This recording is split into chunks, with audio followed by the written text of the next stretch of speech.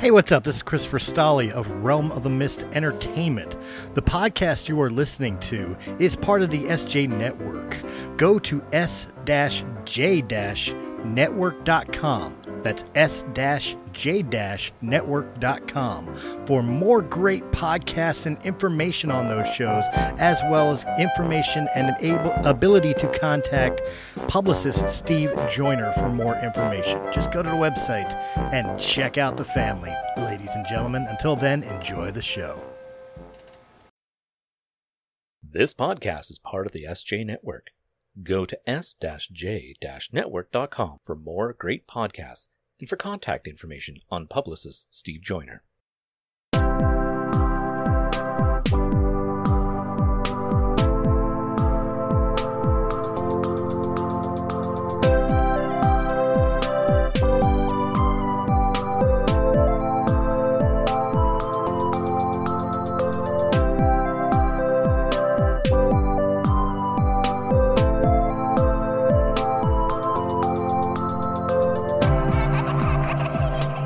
You are listening to In a City Like Yours, a semi-monthly podcast featuring interesting people with interesting life stories. This podcast may contain language and/or subject matter not suitable for all audiences. Listener discretion is advised. I'm your host, Michael G. Moore. Please visit our website at inacityLikeYours.com. That's INACITYLIKEYOURS.com for links to our social media, all popular podcast platforms, and links of interest pertaining to all episodes. On this episode, Jeremy briefly tells the story of his youth. Then, at the age of 39, his biological father was diagnosed with colon cancer, which metastasized to his pancreas, eventually ending his life. 2 weeks after his father's death, Jeremy started feeling pain in his hip. The pain would go on to spread throughout his body. Listen in as the mystery of his illness is solved. Later, we discuss his podcast, Think Like a Man, which involves two co-hosts. It is a show about sports, current events, some politics, and their faith. Here is Jeremy's story.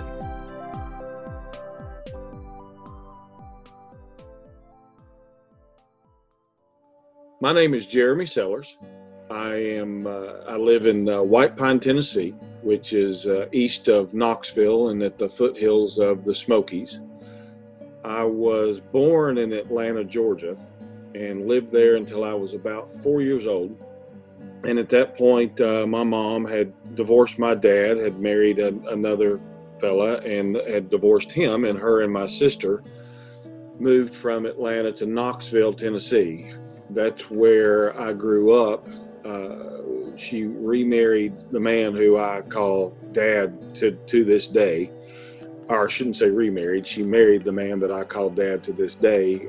When I was about 8, I think that memory serves me correctly. They got together or started dating probably when I was about 6 years old, and then they got married at 8, and I will be 49 in April. So they've been married 41 years, and he's who raised me. He's who taught me how to be the man that I am today, and contributed to my life where my real father never did.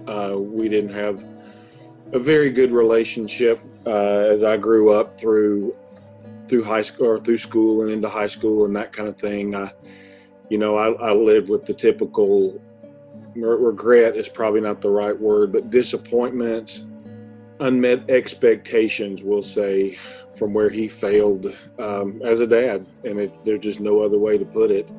I think one of the things I always kind of held against him was when my mom married her second husband. And this a little bit of this is probably assumption. I've never even asked my mom this question, but he allowed that man to adopt me. And I always looked at it as he allowed him to adopt me to get out of holding up his end of the bargain and taking care of his responsibilities. So where my name is Jeremy Sellers, I went through a lot of my, all the way through school and out of school as Jeremy Brown. I kept that name. And so anyway, I lived with a lot of disappointment in things where he was concerned. And it wasn't until probably my mid-20s that I just kind of came to a decision that if I was going to have any kind of a relationship with him, which, no matter how good my dad, the one that raised me, treated me, there's still always something inside that, you want that relationship with your real father. And so I made the decision in my 20s that if I was going to have that with him, I needed to accept him for who he was and don't expect a whole lot out of him. And if I pursued it in that way, then I could lessen the chances of being hurt or disappointed and, that kind of thing. Hopefully that was my idea. So anyway, I graduated high school in Knoxville, Tennessee, and all that will tie in together here in a minute, but graduated high school and I went in the Air Force. I did 4 years in the Air Force, and as a carpenter, believe it or not, Air Force, they have carpenters. We were actually in civil engineering. And so, our main peacetime duty, along with other people in civil engineering, was basically taking care of the base and just regular stuff. And then if we went to war, then we would have a wartime duty, which would have been setting up what they called hardback cities, which is where other Army or Marine Corps or whatever could stay. And it was run like a little city. And I was active duty when the first Gulf War started. Thankfully, I did not have to go. We got down to about a 4-hour standby, which means they tell you that, when they say go, you got 4 hours to get to the flight line and get on the plane and be out of here. And we got down to one of those, and then the war ended and we didn't have to go. So I was very grateful for that. So as I got out of the Air Force and came back to Knoxville and spent the majority of the rest of my life in sales, actually, and until the economy crashed, I was in contractor sales. I sold windows and doors and trim and that kind of thing to residential builders and that kind of, that type of situation. And then the economy crashed, and it sent everybody in that career or that trade, we'll say, looking for other things to do, because if anybody that was old enough to be working during that time knows there wasn't a whole lot of building or anything like that going on. And so it gave me an opportunity to pursue some other things that I kind of wanted to pursue, which brings me to the part of my life that was life-changing to me. At 40 years old, at 39 years old, my real father was going through, he was diagnosed with colon cancer in the fall of, it'd be 10 years ago. So I guess fall of 2011. And it was pretty serious. They were going to go in and take care of, or to do surgery, take it out, which they did. And that was in like October of that year. And we get into November and he's not doing a whole lot better. And it was a very invasive surgery. The tumors were so big that they had to go through his stomach to get them out. They couldn't go the other way. And so he wasn't doing much better. And over a period of 4, 5, 6 weeks or so. And so, we all kind of had the idea, was it such a bad surgery? He was 60 years old at the time, and and you're just having trouble getting over it, or is there something else going on here? And so, October turns into November, and which turns into December. He's still not doing very well. He's having some issues, and literally overnight, it was right around, seemed like it was between Christmas and New Year's, he has an episode where he collapsed at the house where he lived. He was still living in Georgia, and they ended up taking him to the hospital. And the diabetes is not something that runs in our family. I don't know of anybody that was a diabetic, including him. And literally overnight, he became a diabetic. And the reason he collapsed was his blood sugar had shot up extremely high, like to the point that they couldn't even believe he was still alive. I think normal blood sugar is around 100, something like that. And his was up between 600 and 700 when they got him to the hospital, and which, they were just actually kind of amazed that he was even alive at that point. So obviously something was going on, and they put him in the hospital, and over the next few days they run some tests and come to find out that they did take the cancer out of his colon, but they didn't get it in time before it metastasized, and it had gone to his pancreas, which is what caused the diabetic episode and that kind of thing. So he was, when you get pancreatic cancer, it's one of the worst that you can get, and the survival rate of 5 years, I think, is less than 5%. You've got a couple of options. Really, they gave him two. One was do nothing. The second one is a procedure called the Whipple procedure, and it can be worse than any kind of treatment that you can take, and it may only extend your life out to a year. Most people don't even make it past that. The dad chose to do nothing and decided just to go home, and so that was January of 2012, I guess. No, I'm sorry, that would have been January of 2011. It was 2010 when it started. And he did okay for as well as you could be expected. He'd asked the doctor, hey, if I go home and don't do anything, how long do I have? And he said about 6 months. So he pretty much hit it on the head. He went home and he did pretty good till the middle of April or so. I mean, he was losing weight, but he could still walk around and that kind of thing. And about the middle of April, he kind of took a nosedive, we'll say. And at that point, it just really progressed. Dad ended up dying on, I believe it was June the 4th of that year. I was 40 years old when that happened. And we'd gone down for the funeral and had taken care of all of that stuff. And I am back home. It's 2 weeks later, and I had been at work all day, had felt fine, and came home that afternoon. And I started saying at the time I had a German Shepherd. At the time, even as we speak, I've still got the same German Shepherd, and he loves to chase a tennis ball, and that was one of the things that we would do every afternoon, just burn off steam and everything. And he and I went out in the backyard, and I'm throwing this ball with him.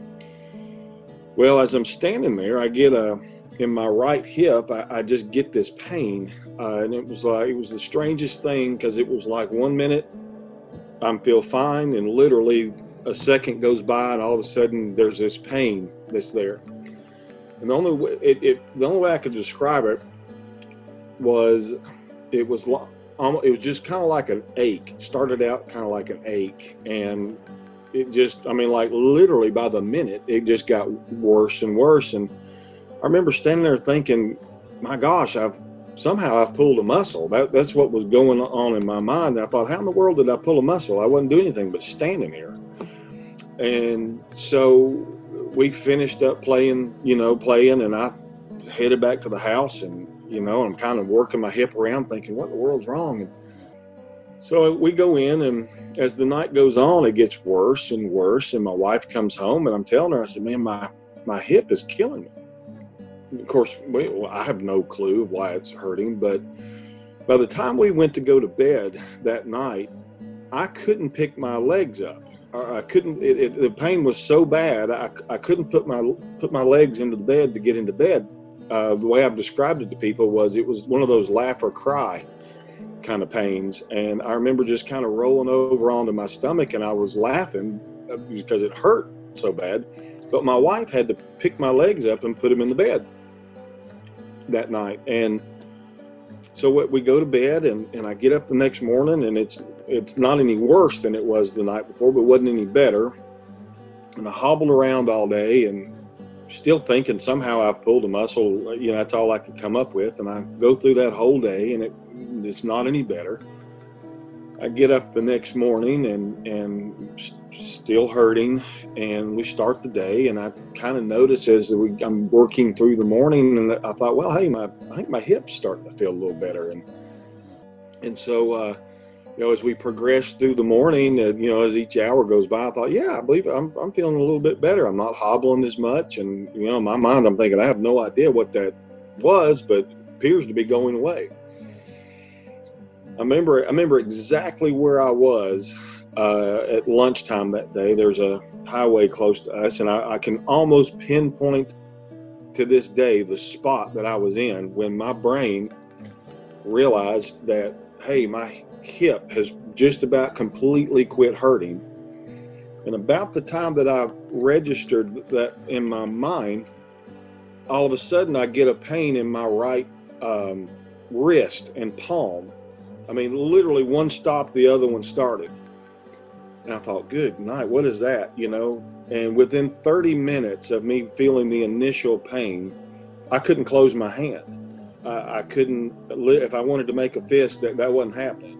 And so, and it was like the same thing all over again. Got worse and worse as the day went on. And by that night, I'm in just awful pain. And it lasts about 36 hours. I hurt the next day. And then about 36 hours, it started going away. And about the time it goes away, it's my left hand starts to hurt. And so at this point, I'm getting a little bit freaked out. So it's moving, it hip to hand, and then a couple days go by and it's in an ankle, and then it's in the other ankle. And I thought, well, what in the world is going on? And so I just lived with it for about a month. I mean, there wasn't a day went by that something wasn't hurting. And it, just what body part is it going to be today or after a couple of days? And about a month goes by, and all of a sudden it doesn't move. It's not moving anymore. It's in both of my hands at the same time, and it stays there a few days, and then all of a sudden it's in both ankles at the same time and still in my hands. And very quickly I'm becoming incapacitated, to put it bluntly. Could you walk? I hobbled. I look like a 90-year-old man, just to be honest with you, and I'm 40. If I wanted to go from the chair to a sofa in the room, I mean, I just shuffled. Anybody that's old enough to remember Tim Conway and his little old man bit, how he shuffled, that's what it reminded me of.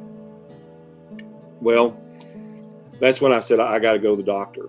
And so, I mean, in my mind right now, I'm thinking all kinds of stuff. What in the world could this be? Do I have MS? Do I, what is it? And I go to the local guy here who'd been my primary guy for a few years. And when I say pain, I mean excruciating pain, not like, my finger hurts a little bit. The only way that I've ever been able to describe the pain to somebody is, if you've ever had a severe sprain, this pain felt exactly like a severe sprain, and it was everywhere at this time. So I go to the doctor and I say, listen, man, I don't know what's going on. This has been going on for 5 or 6 weeks now. I'm hurting, I'm this. And so he said, well, let's do some blood work. And they do some blood work, and they test, who knows, for all kinds of stuff, and probably MS and lupus and these kind of things, and rheumatoid arthritis and the whole 9 yards. And a couple days goes by, and I go in and he says everything came back negative. Nothing's showing positive. I basically, and he just, without throwing his hands up in the air, that's how I took it. It's kind of like, I don't know what to tell you. I'm going to give you an antibiotic, and that, good luck is just really kind of how I took it. Well, I ended up in the pharmacy of a local grocery store, and I'm standing there, and I guess I was looking, I don't know what I was looking for, just to be honest with you. I was standing in there. I almost feel like I was hoping that the pharmacist might say something to me. I'm looking for help from anybody at this point. And eventually the pharmacist, it was a female, she walks up and she says, hey, do you need some help? And I said, I'm just looking for something to help with this pain. And I'm describing it to her. And And I said, I've had all the tests, they're all negative. And she said, have you been bitten by a tick? And I said, well, yeah, as a matter of fact, back in the spring, I was doing some work with a buddy, and I just, I actually ended up with a lot of tick bites, over a period of a few days. And she said, go back to your doctor and you tell him that to test you for Lyme's disease. And she looked at me and she said, now he's going to fuss and he's going to kind of, act like a butthole about this, but you tell him that I told you that we have seen some cases of it here locally and he needs to test you for it. Well, that doctor's office was literally almost across the parking lot. I mean, I could be there in about a minute. And so I left there and went straight to the doctor's office, really kind of hoping or expecting to get some empathy or some help. And I walk in the door and I tell the lady behind the desk, I said, I need to speak to the doctor. There was nobody in the office. I live in a small town. And this doctor's office, there were times you'd walk in there, there'd be nobody in there. And there wasn't on this day. And I'll never forget this. I'm standing there in this pain, and he walks out and he looks at me and he kind of huffs and he's like, what do you want? And I said, well, I was over here and I explained the situation, and the pharmacist said to test me for Lyme's disease. And he says, he kind of huffed again. He's like, who told you that? And I tell him again, and he was like, well, fine, if that's what you want, that's fine. And he just turns around and walks away. Well, I didn't know if that meant follow me or stand here, I'll come back and get you. I mean, he just disappears. Well, it pissed me off, to say the least. And I just turned around and walked out, and I got in my car, and I was home within a minute and a half. And as I'm pulling in the driveway, he calls me, and I thought, he doesn't want to talk to me right now. And he leaves me a message, said, I'm sorry if I've offended you and this, that, and the other. Well, I changed doctors at this point and end up with a female at another doctor's office, and I go in. So it took me about 2 weeks to get in to see her, maybe 3. And I get in there, and at this point, I'm worse than I've ever been. I mean, it's almost unbearable. And she comes in and she says, tell me what's going on. And I tell her, and she looks at me and she says, I'm going to test you for RA. And I said, I just had that test 3 weeks ago and it was negative. She said, I don't care. I'm going to test you again. And I said, okay, you're the doc. So they run the blood test. A couple of days later, I come back and she walks in and she said, I got bad news. And I said, what's that? And she said, you tested positive for rheumatoid arthritis. And I remember sitting there and I said, serious? Or really? And she said, yes. And she said, now I want to do one more test that goes deeper just to confirm that this is what you've got. And I said, okay. So she does it. I come back a few days later and she said, I'm sorry, but it confirms this is what you've got. I remember sitting there on the edge of I didn't know a thing about rheumatoid arthritis at this point other than it hurt like you know what. And I said, well, I asked her, I said, do any of these tests, are they just positive or negative, or do they put you on a scale, or how do they work? And she said, well, the first one it's just positive or negative. She said, the second one I did, it's more in depth and it gives us some different numbers. And I said, well, what are the numbers? And she said, anything from 0 to 5 is considered a negative result for rheumatoid arthritis.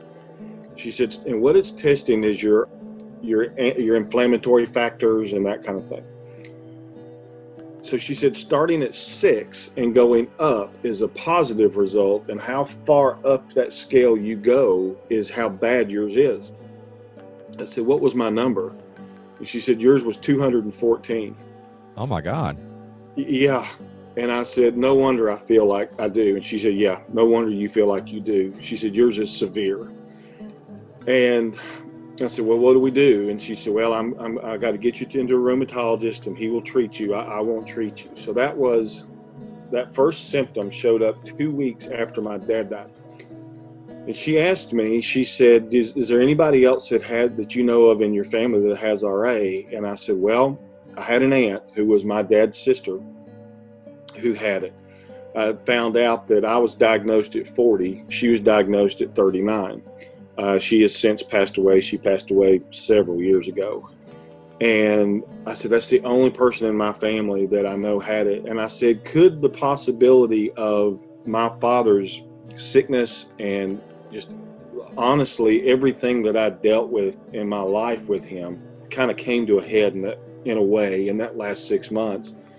I mean, we're coming to a finality here. And she said it's very possible that was the last straw as far as your body is concerned. She said, I'd be willing to bet that probably if you sit down and give it some thought over the past few years, there's been times where you got sore for no real apparent reason, but you just didn't know what that was. And then when I sat down and thought about it, I thought, boy, she's right. I can think about times where I've done whatever. So from the first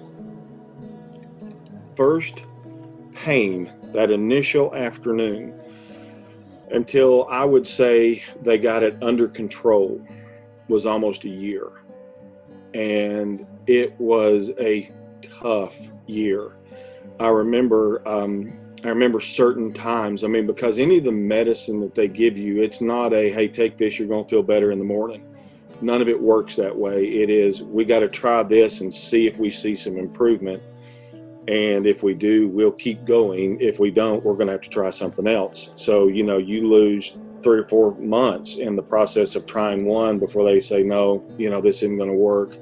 We're going to try something else. And that first year was very, very tough. I can remember one night in particular, I was trying to go to sleep. That was the biggest. If you can lay perfectly still, then you don't hurt, so to speak, but you can't lay perfectly still, and no matter what you're doing. And so every time you moved, it was pain.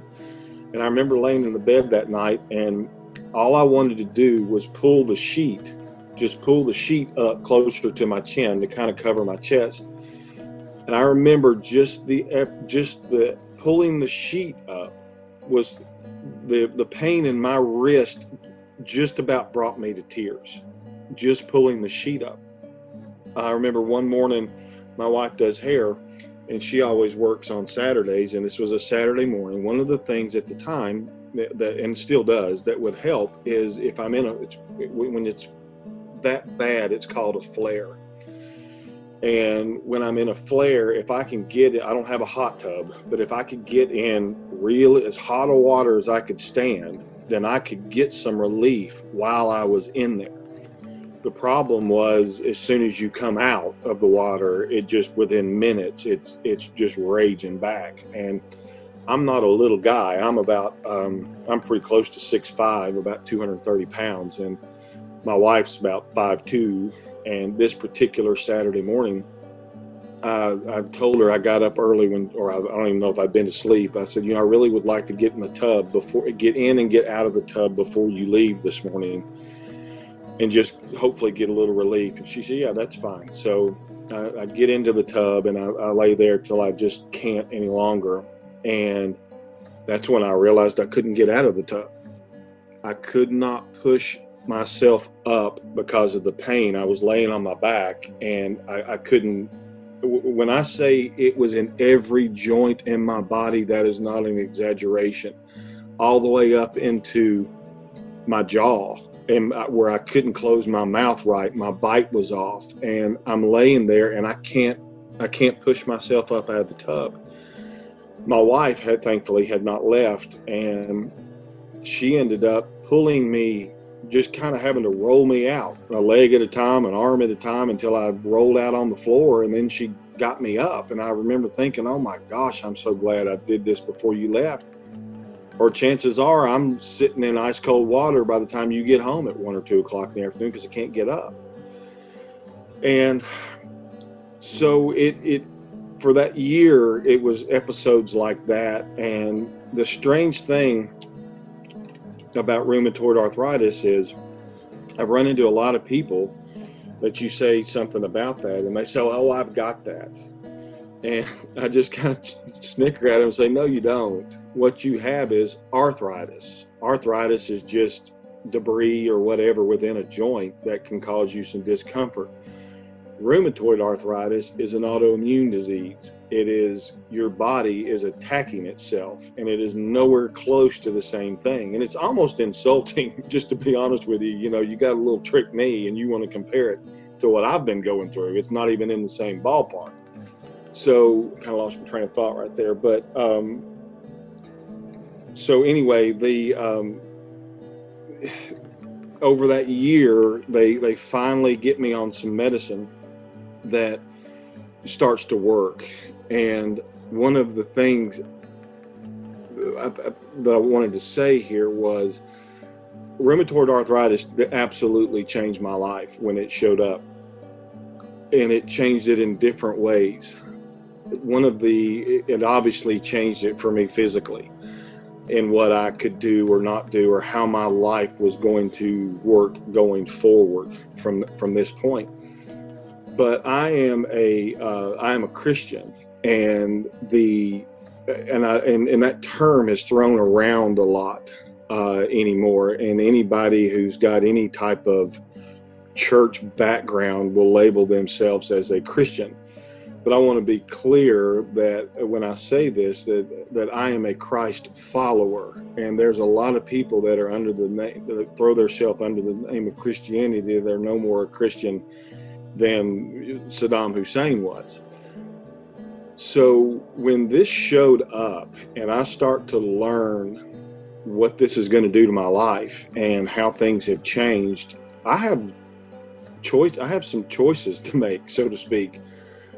Being a Christ follower and putting my complete faith in Him and His sovereignty in my life and in control over everything, I'm faced with a little bit of a dilemma. If I believe that, then I've got to believe that He's allowed this into my life for a reason. And I also have to be okay with the fact that I may never, this side of heaven, find out what that reason was. But I've got to trust, and I do trust, that it is for my good and His glory. And so I'm faced with that at that point where I can either get mad and soul up and get mad at Him and the world, or I can say, I trust You even through this pain. I trust You in what You're doing in my life. And that's not something that's come too lightly. I mean, I'm a human being. I'm a normal man who would have had all the feelings that anybody who's listening to this would think they would feel. I had those feelings. I remember telling my wife one time, I said, don't read anything into this comment. It is just a comment. I said, but for the first time in my life, I understand why someone would kill themselves over chronic pain. If you'd have asked me that a year before, I'd have said, well, they're crazy. I mean, nothing's that bad. But now, a year later, I understand how somebody can do it. When you go day after day and week after week of very little sleep, you're hurting all day long and at night, and you can get no relief. I mean, you're not even thinking straight at that point. And so I understood how someone could do that. Well, it brought me back to my faith, and it caused me to, like I said, I had two choices. I could either run and do my own thing and get mad and cuss and holler, or I could lean further in on God and Christ and say, I trust You in what You're doing in my life. And by God's grace, that's what I did. And it didn't mean the days were any easier. It didn't mean the pain went away. It didn't mean that I didn't hurt for a period of time, day in and day out. But there was some peace there and some relief that, okay, I'm not in charge. He is. And some people will look at that and listen to this and go, how in the world could you trust a God that would allow something that painful into your life? And my answer to that is, when God opened my eyes to my condition And my condition that I'm referring to now is my sinful condition and my need for a Savior and my need and my all the sin in my life that had been sin against Him and Him alone. And he saved me from that. That's much worse than any pain that I could ever go through. And when He opened my eyes to the fact of my need for a Savior and gave me the chance and the gift to be able to believe in Christ and allow my sins to be for His work on the cross to be done in my life, that's more important than anything. And so when I look and I think, my sin was so much worse than this pain that I'm in, and He still saved me in that situation. And for that, I'm eternally grateful. Now, here we are 9 years later, going on 10 years later, I guess, in June. I thankfully, and by God's grace, they got me on a medicine. A lot of people will be familiar with it. My gosh, you see commercials for it all the time, called Humira. And it's a biologic, and it has worked. It has put my RA, they say, into remission. They talk about it kind of like they do cancer. But it's always there. I'm just sitting here as I'm doing this podcast, and I'm just kind of opening and closing my hands, and both of my thumbs are a little stiff. And it's just kind of always a reminder where I'm not in a full on flare, but there's always this in the background that at any minute, the Humira could quit working. And and I think, and just to be honest with you, I live there's a little bit of fear in the back of my mind that one of these days, and I think it probably will happen, your body adjusts, and all of a sudden the medicine doesn't work anymore, and you have to try something different, and you hope it works. But it's the Humira. I take two drugs. I take Humira, and I take another one called methotrexate, which is, both of them are injectables. I give myself injections. And the methotrexate is actually a cancer drug, but they found out, I don't know if you want to say through trial and error or what, but they found out that it actually worked with rheumatoid patients. And so it, with the Humira together, worked very well. Now, the downside to that is both of them are known carcinogens, so to speak. They've been known for lymphomas and other things. And I have people that, they find out that's what I'm on, and they automatically curl their nose up and go, "Oh my gosh, I can't believe you. I would never take that kind of stuff." Well, that's an awful ignorant statement to say, first of all, because you're not in my shoes. You haven't gone through the pain that I've gone through. But once again, I was faced with a decision. I knew what the side effects possibly were, and this is what I looked at. This is how I looked at it. Well, I had two choices. I could not do anything, or take something that's not working, or whatever, that minimal effect, we'll say, and I could live the next 20 years in lots of pain, become disabled probably, and become a burden on my wife and our family, and and that kind of thing. And inevitably, the rheumatoid was going to kill me.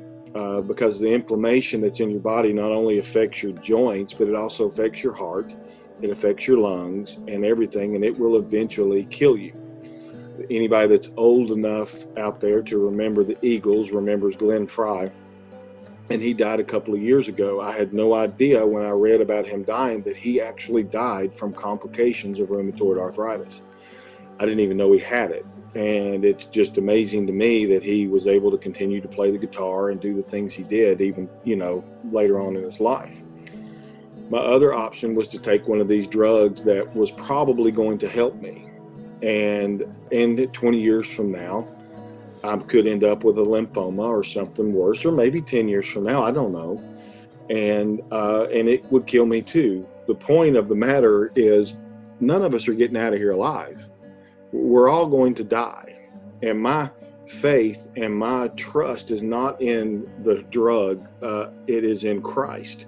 And I understand that the day I was born, there was a time marked that was the day Jeremy Sellers would leave this earth. And I will not leave 1 second prior to the time that he's ordained.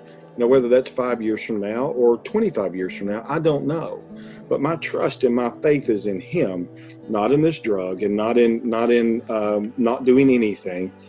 But we're only here temporarily. You know, the scripture tells us that our life is like a vapor. I mean, we're here 1 minute, we're gone the next, when you compare it to the whole scheme of the world. And so I wanted to have, as best as I could, as many pain-free weeks and months as I possibly could, where I could enjoy my daughter, I could enjoy my wife, I could enjoy life and not be confined to a chair or a couch or whatever. And so with that, I decided that I'm going to take this medication, and so I go every 90 days to the rheumatologist. As a matter of fact, I got to go Monday for a checkup, so to speak, and they run blood work, and they make sure one of the main things they're looking at is your liver and kidney functions to make sure it's not affecting that, and it is what it is. It's part of my life now, and it has changed the way a lot. I've looked at a lot of things. One of the funny things about this disease is people look at you and you look perfectly normal. They look at you and kind of scowl like, you look fine to me. If you'd seen me at times where my fingers looked like hot dogs because they were so swelled and inflamed, you would understand. I remember a period of time where I had to take my wedding band off because of the swelling in my hands, and that really bothered me. I love my wife, and something about taking that wedding band off just troubled me. And I remember the rheumatologist, I talked to him about it, and that was right when when I'd gotten in there and they were trying to get it under control. And he said, I promise you, I will get you back to where you can put that wedding band back on. And within about 6 months or so, he did. And it's still on today. And so, I just live with it now. One thing I didn't know was apparently when you get one autoimmune disease, you end up with at least another one. And I didn't know that at the time. I found that out several years later when my thyroid went into crisis mode. And come to find out, I've got Hashimoto's, which is it's an autoimmune of the thyroid where your body turns on it. And so I thought, well, we just add one more thing to the list here. So I take a pretty substantial thyroid medicine every day. It's kind of funny. I think a lot of people take 10, 20, 30 micrograms for their thyroid, and I'm taking 125, once a day. But like I said, man, none of us are getting out of here alive. I'm grateful and so thankful for the days that I feel good. And I honestly, there were times I thought I'm never going another day without pain. And that's pretty depressing. And so when those days started to come where I don't hurt, it makes you even more grateful than you could have ever been without going through this pain. And it makes you more empathetic towards other people and what they're going through. So thankfully, I'm doing well. The funny part about it is I own a construction company now, and our main focus is kitchen and bath remodels. And we do a lot of tile work.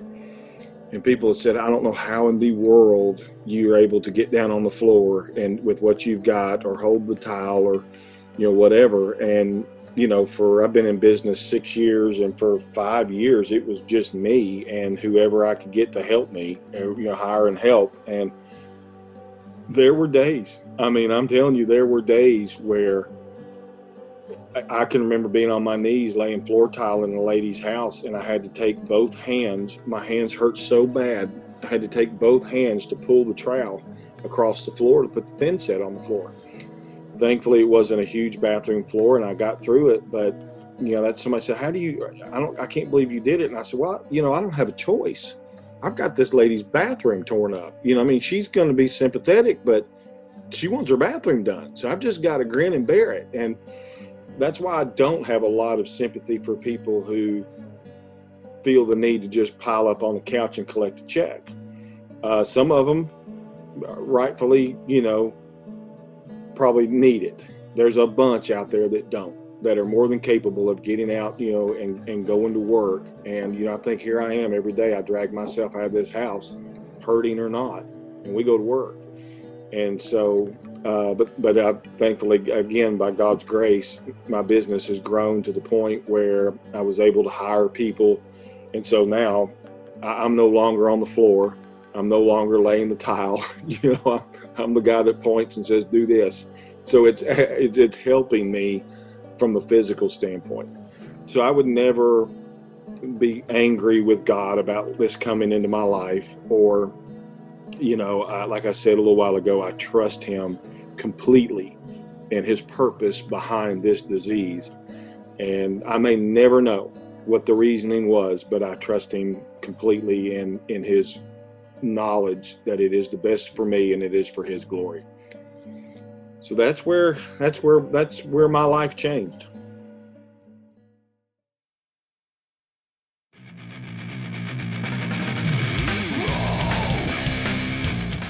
Hey, this is Don Smith from the Life Radio Show. If you've always wanted to learn more about the world of low-budget filmmaking and even lower-budget comedy, tune into the Life Radio Show. You can live stream the show at wwsu1069.org on Tuesdays from 7 to 9 p.m. Eastern, or find us wherever you find podcasts, and like and follow the Life Radio Show on Facebook for live video and other shenanigans.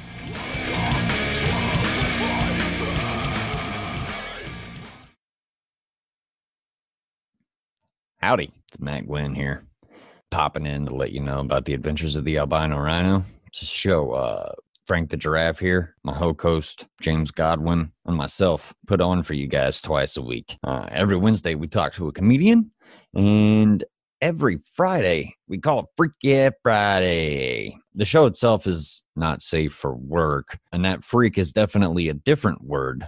I just don't know what podcast you're going to be listening to this promo on. And I don't want to, start screaming explicatives while you're sitting in your office. If you're lucky enough to have been able to go back to the work that you did before inside of an office or whatever, But we go on an adventure twice a week, and it's a good time because we get to sit down and talk to some really cool people. And I enjoy it because, I'm just curious little albino who likes to get to know folks, You can find us a couple ways, actually multiple ways, really. Man, there's a lot of different ways to find us. You can find us through our central hub, which is www.albinorhino.me. It's the website you can find me on. And then, the podcast, you can find the videos on YouTube. Search for Adventures of the Albino Rhino. Also linkable from our website. And you can also find us through Anchor, Breaker, Google Podcasts, Apple Podcasts, Overcast, Radio Public, and Spotify. That's right. We're on the same place Joe Rogan is. Granted, we're not the Joe Rogan Experience, but you know what I mean? We're there. So give us a listen. Promise you won't be dissatisfied. And enjoy your day. Doesn't the golfer Phil Mickelson have rheumatoid arthritis? Phil Mickelson has psoriatic arthritis, and you see him promoting Enbrel, which is another biologic that actually will work with RA. Psoriatic arthritis is, they call it the cousin to RA. I couldn't tell you what the actual differences are, other than I know it affects the skin too, where they have, I think it's psoriasis. That's where the psori part comes from. But if anybody remembers the time where he left golf for a while because of, he was in so much pain, it's very, very similar to rheumatoid. So today you're able to manage your pain somewhat. I mean, you have days where you're down, but for the most part, with the medications you're taking, you're able to function. I am. The days that I'm down are very few anymore. The Humira is working great. I always tell my wife, I'll say, I'm sore, and she knows what that means. I'm not in a full out flare where I can't walk or do anything. I'm just sore. You feel like you overdid it a little bit, but you can still function. my feet. I remember I was getting knots on the balls of my feet, and one of them, I believe it was my left foot, was the worst. It literally felt like I was standing on a golf ball. That's how big the knot was. And when my feet would get that bad, that's when it's hard. You just hobble around, and you do the best you can. I'm no different than anybody else. I've got obligations and commitments, and you grin and you bear it, and you go get the job done. And then when the day's over, you collapse into the bed, and you one of the things that I can't take is ibuprofen. For whatever reason, they put me on a drug called Mobic, which is more or less souped up ibuprofen, and within just a couple of days, it had sent my kidneys into chaos. And the doc called and said, "Stop taking that immediately, and don't ever take it again. And any ibuprofen you're taking occasionally just for regular aches and pains," he said, "just be very sparingly with it." So there's a lot of days where I think I could take one, but I'm not going to, because I don't know, for whatever reason, it's affected my kidneys. And so those are the days you just smile and you grit your teeth and you go do what you got to do. Is there any disfigurement with your rheumatoid arthritis? I know, I'm not sure if I'm thinking of arthritis solely, but I know where people have your fingers kind of get crooked at the joints. Is that rheumatoid arthritis? That is rheumatoid arthritis. And when my fingers, I had some fingers and some toes over that first year that were starting to curl up. My pointer finger on my right hand, I'd get up every morning. If you make the OK sign with your fingers, that was the position. If you move your thumb away from your forefinger, that was the position that I'd wake up every morning with my finger in. They call it trigger finger. And it's like you pulled the trigger. And it'd take about half the day for me to get it worked out I never could get it completely straight. I'd get it about halfway. But as they got the RA under control, and all came back, they x-ray me occasionally just to make sure, hands and feet, nothing's going on. And so far, everything looks good. So I'm grateful for that. I thought RA is not a new disease. It's been around for a long time. And I read somewhere that they were pretty sure that George Washington had rheumatoid arthritis.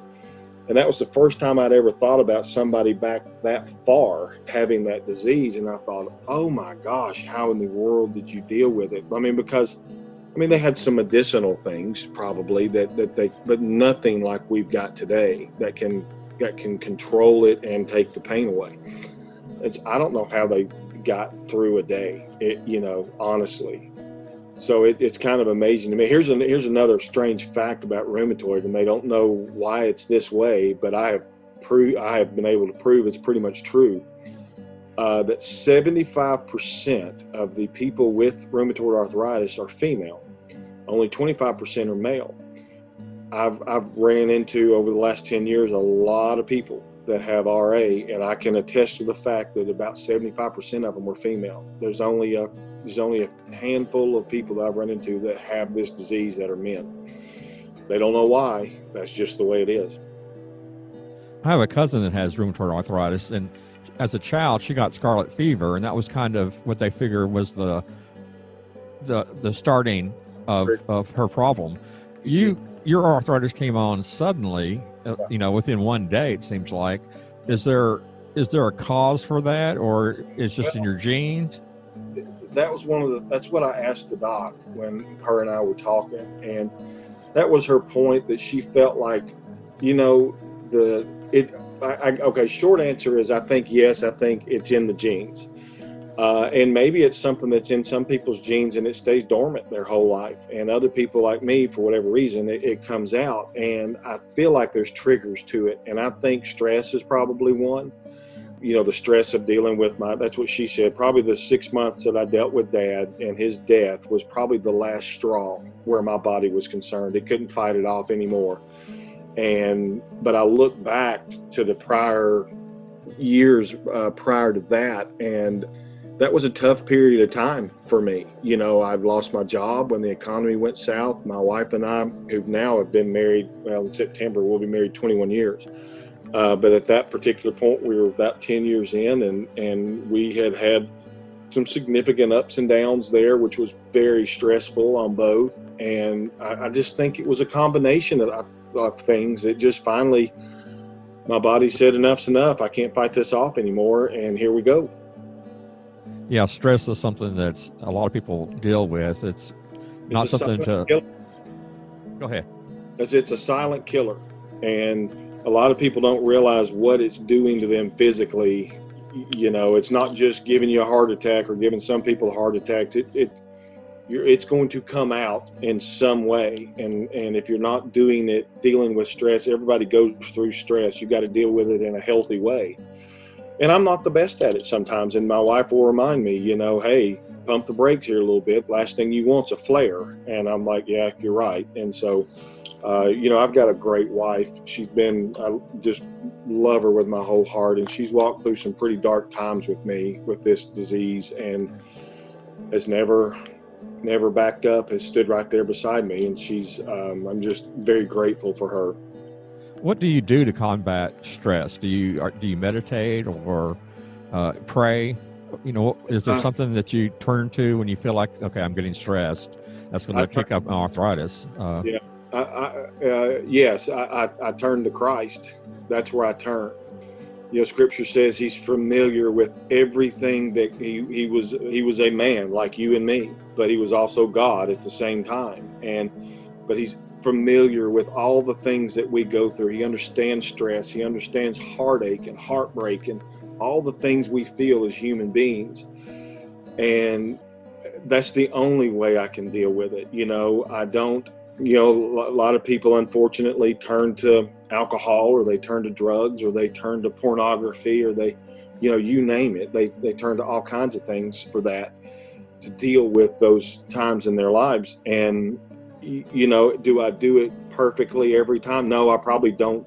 I probably haven't ever done it perfectly, if I'm honest with you. You know, like I said a little while ago, I'm a normal human being, and I struggle sometimes with trust and faith. But deep down in my heart, I know that he loves me, and that he will take care of me, and now, Him taking care of me may not come in the form that I think it should, but that's where your trust and your faith comes in, just like with the RA, that I trust you, that you have my best interest at heart, and He does.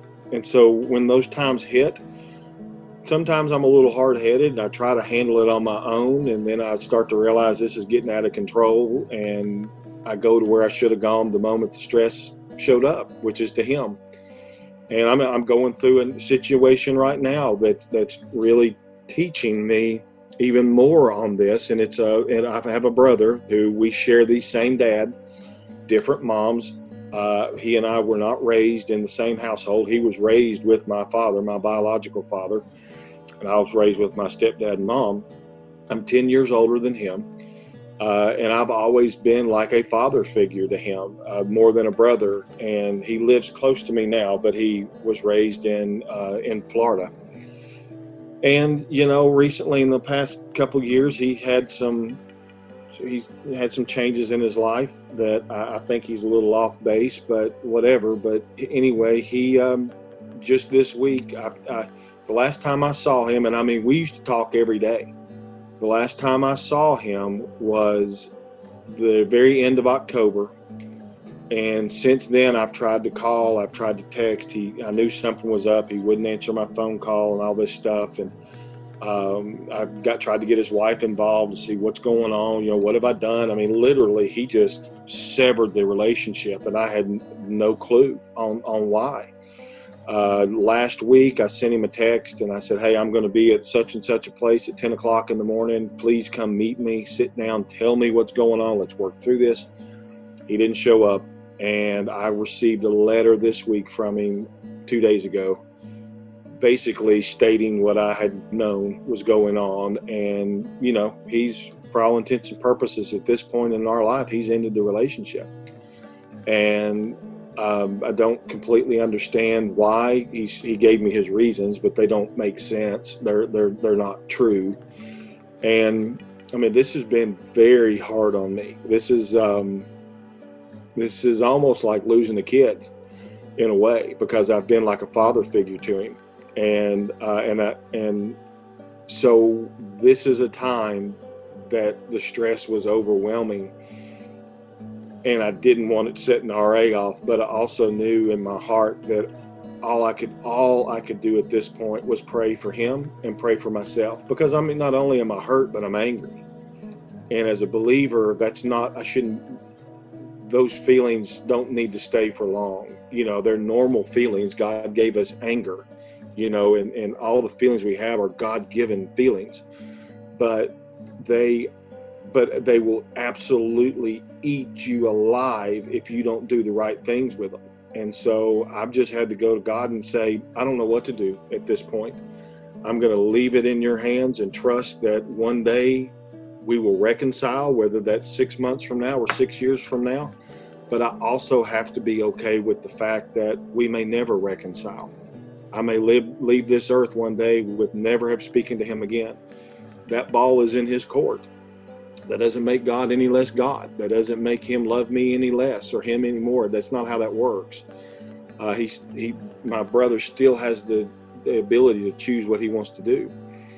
And so, you know, so that's kind of a separate story on how I handle stress, but that's something that's happened this week, and that's how I handled it. Well, let's move on now and talk about your podcast. Why don't you let us know how that got started, who you do it with, and what it's about? Our podcast is called Think Like a Man. It is myself, and I've got a co-host. Well, there's actually three of us now. My co-host name is Daniel Overton, and we've got a guy that's been helping. He started out working the kind of work. I brought him in to kind of help with the soundboard and do all that stuff. He has slowly become part of the show. The podcast started back in our first podcast dropped, I think it was the first week in November. And Daniel had 2019? In 2019, yes. Daniel had actually done a podcast before with another fella, and it just kind of floundered. They did okay for a while, and the other guy just got to where he may show up, may not, and then you know how that goes. Next thing you know, you hadn't recorded in 3 weeks, and then you don't record again.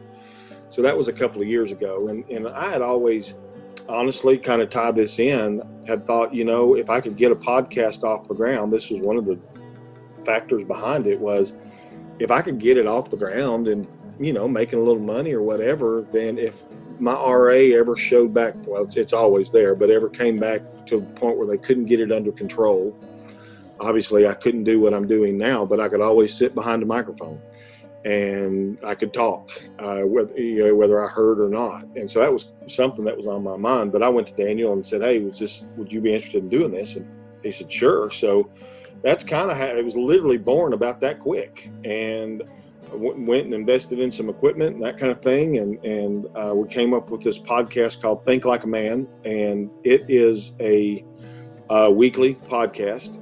We're both huge sports guys. So we deal with sports and current events and some politics, and our faith is part of it. Daniel's actually a full-time youth pastor. So all of that is part of what we do. And when we started it, the only thing I knew that I wanted it to be different every week. And I see so many podcasts out there that the podcast is based upon one specific idea, which is fine if that's what you want to do. And every week you're dealing with that idea. And I thought that's just going to get boring, you know? And so we just kind of agreed that let's make it different every week. And so that's what we've done. And we've had sports. We've had a guy that plays in the NHL on. We've had his wife on, who was a runner-up to Miss USA in 2011. We had a guy that was a pitcher for the San Francisco Giants. We've had the local sheriff. We've had some other celebrities. Every week it's been something different. We've started running some mini series now. The first one we did was on obscure serial killers, and which actually has been a very popular one for us. Right now, we're currently in five ways the world could end, and we're doing that one, and we've got one set up to start after we're finished with this one. And but back to Joe, he came in to work the board, and we quickly found out that I've known Joe for years. That actually he added a lot to the show. The three of us have very funny sense of humors, and we just work very well together. All of us are quick-witted and kind of sarcastic at times, and we just hear a lot of feedback about how much people just enjoy the dynamic of the three of us.